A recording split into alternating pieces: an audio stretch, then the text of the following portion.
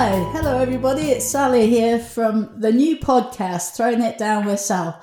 I am so super excited that you're all here listening, and super excited that the brand new series of the Great Pottery Throwdown is starting on Sunday evening. I'm here with Adam Ceramic, and on Monday we're going to be talking about the show. I can't wait to find out what the makes are. And then on Monday, we can have a little bit of chat about what goes on and hopefully give you some hints and tips. What do you think, Adam? Are you excited as I am?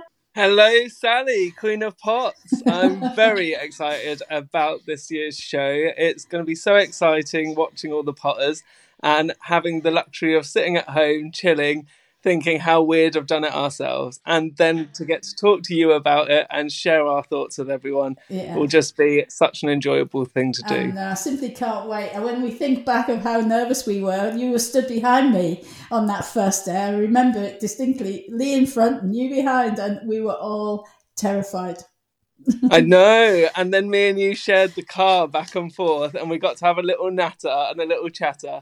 So it'll just be like everyone will be joining us in the back of that car. It'll be like the old days back again. I just simply can't wait. So Me either. I'll see you on Monday morning. See you then. It's a date. All right. Bye now.